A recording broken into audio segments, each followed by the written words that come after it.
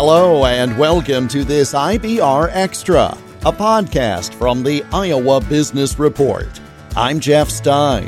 In the 43rd edition of our program, which aired during the final weekend of October 2020, we looked at efforts to rebuild Iowa's business and industry in the wake of the global pandemic. Many naturally look to Iowa Workforce Development for information and assistance. Ryan West is Deputy Director of IWD. The pandemic led to some, I'll say, unique challenges, and that hardly is an appropriate adjective, but it also led to some unique responses. So let's talk, if we can, about some ways that Iowa Workforce Development has been proactively taking care of business and industry. Yeah, so it's a great question. It's an unusual time for sure, historic. I started during the recession and I thought, wow, this is crazy. We'll never see this again. And literally flip of a switch one day, what had drawn out for some time during the recession, they really went into full gear over one night 7-8 months ago. So it's definitely been historic.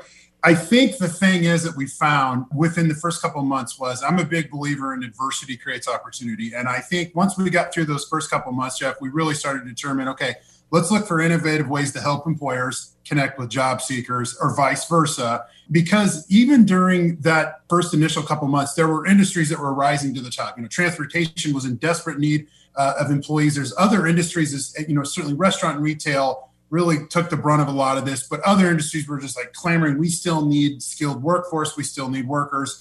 And so we had to get through that unemployment insurance phase, which we're still working through now. But I would like to say that we're kind of on the downhill slide here. We're now getting our hands back around, helping to fill the skilled workforce for the employers out there who need it. The unemployment rate was released on Tuesday. We dropped to 4.7 from 6%. So that's a good trend. A lot of different things you can read out of the unemployment rate. However, one of the key things that we should talk about with that is the fact that now we're going to have employers who are still going to be out looking for job seekers. So a lot of grant, to get to your point, a lot of grant opportunities have come out over the last couple of weeks. We had the Future Ready Iowa Employer Innovation Fund.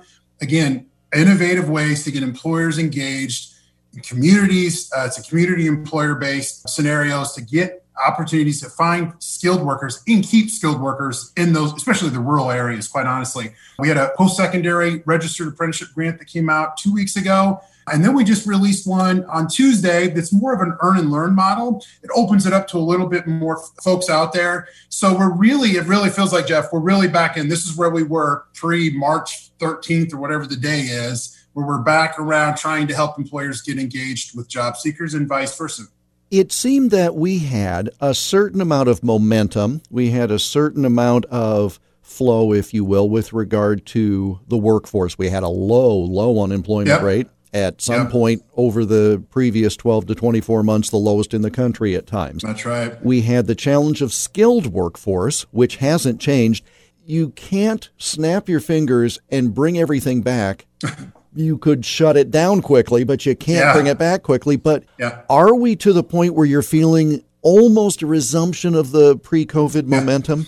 I think so. I mean, we opened our Iowa Works offices back up, which is always a great sign. Those are around the state in those areas where folks are coming in looking for jobs, and we're helping employers. It really does feel like that. Here's the great part, Jeff. So October is traditionally that month where employers are all pushing to get stuff in before the winter months. And so we're using this month just to leverage to get ourselves back into that mode of going out and reaching people the best we can. Obviously, it's not as simple. We're doing a lot more of these Zoom opportunities. But I think so. Hopefully the trend continues into next month with the rate. I'll tell you, Jeff, what's really come out of this is we really figured out that we really can use these types of platforms to connect with more people across the state. And so, yes, we're getting back into that mode, and we're doing it in different ways than we were doing it in March, I think is probably the best way to put it. We're able to communicate more widely now. Zoom does work, and so we're trying to use that to our advantage.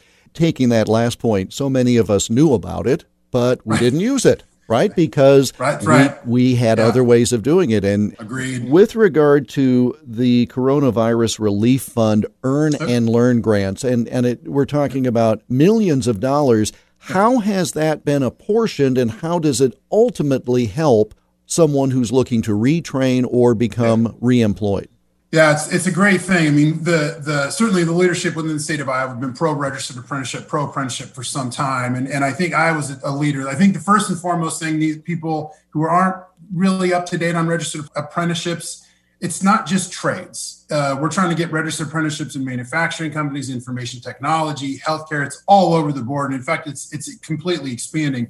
To the real crux of it is to get people into an opportunity to get the training and skills they need to fit in a high demand job. And that's really where we're at the end of the day. There's a lot of those available in the state of Iowa. And when we can take an individual who maybe doesn't want to go to college, that's fine. There's plenty of folks out there. Instead of forcing them into college, let's try to get them into a program, a registered apprenticeship program where they can learn and earn, get paid while they're going, and build a career. And that's what these opportunities are. And the opportunities that we've had with the money to set up these grants have come from the governor's office, and we're really just fantastically pleased that we get to be part of putting these out, because then you get to see all these innovative applications that come in. And there's like a lot of great ideas across the state. So when we can help facilitate that, we're connecting those dots and helping people come together with their ideas and plans. So, for example, a community college like Kirkwood in Cedar Rapids can receive hundreds of thousands of dollars for a grant, target it for these registered apprenticeship programs at specific employers. That truly is a wonderful public-private partnership using the community college system as, in essence, the broker or the intermediary. Yeah, that's right. And the community colleges, we partner with all over the state in our Iowa Works offices, and certainly, they have all kinds of things going on as well. So it's a great partnership, and with what they're trying to do, with what we're trying to do, we really are getting a grip back on those individuals in the state. And of course, community colleges are located in a lot of those areas where we're trying to keep people in those areas. And so it's a real two-way street of working together and handing off in partnership and referring people on to the right place they need to be. It is always difficult to respond to things that are unforeseen, and the pandemic obviously is that. For sure. But as you look toward not just now the fourth quarter of 2020, but looking into 2021 with the best estimates of the impact of the pandemic as a health crisis, right? What's the number one challenge for Iowa workforce development in terms of helping make that health crisis not also an economic crisis? What are the greatest challenges you folks face as you now pivot to a new calendar year? Well, I think first and foremost, it's staying healthy so we can help serve those individuals. And that's really at the top of the list for Director Beth Townsend, who really leads this whole thing for us with Iowa Workforce Development. And we have a very, very good team at Iowa Workforce Development. We're very lucky how hard the employees have worked. I would be remiss if I didn't say that. I think for us, it's honestly, Jeff, we just need to get through the winter. That's our real goal, because if you read the Farmer's Almanac, I think it's supposed to be a bad winter, and you don't always know if that's going to be true or not. But, you got to look at it this way. Traditionally, in November, that's when it kind of starts to get a little rough for us. Well, we've been rough since last November all the way through, and this is actually, I think, one of the first times we've actually kind of slowed down. So from a standpoint of we're trying to re-energize and figure out our next moves for this winter. So that's really our goal. We have to ensure that we are getting things processed, filed, done timely to ensure that those individuals, if they're laid off for winter months, or if they're laid off through the construction because they're waiting on materials, we're kind of hearing some of that as well. We want to make sure that those individuals are getting paid timely, because that money obviously goes back into the economy and it'll help the state of Iowa. So it's kind of goes into a month-to-month thing here for the next 3 or 4 months. Follow us on social media. If we have updates that are going to come out over the next several weeks, that's the best way you can get them live, if you will. So really follow us. And thank you to all the other state agencies and communities around the state who have partnered with us. Ryan West, Deputy Director of Iowa Workforce Development. We connected via Zoom on October 21st. The Iowa Association of Business and Industry is a supporter of the Iowa Business Report, radio program, and podcast.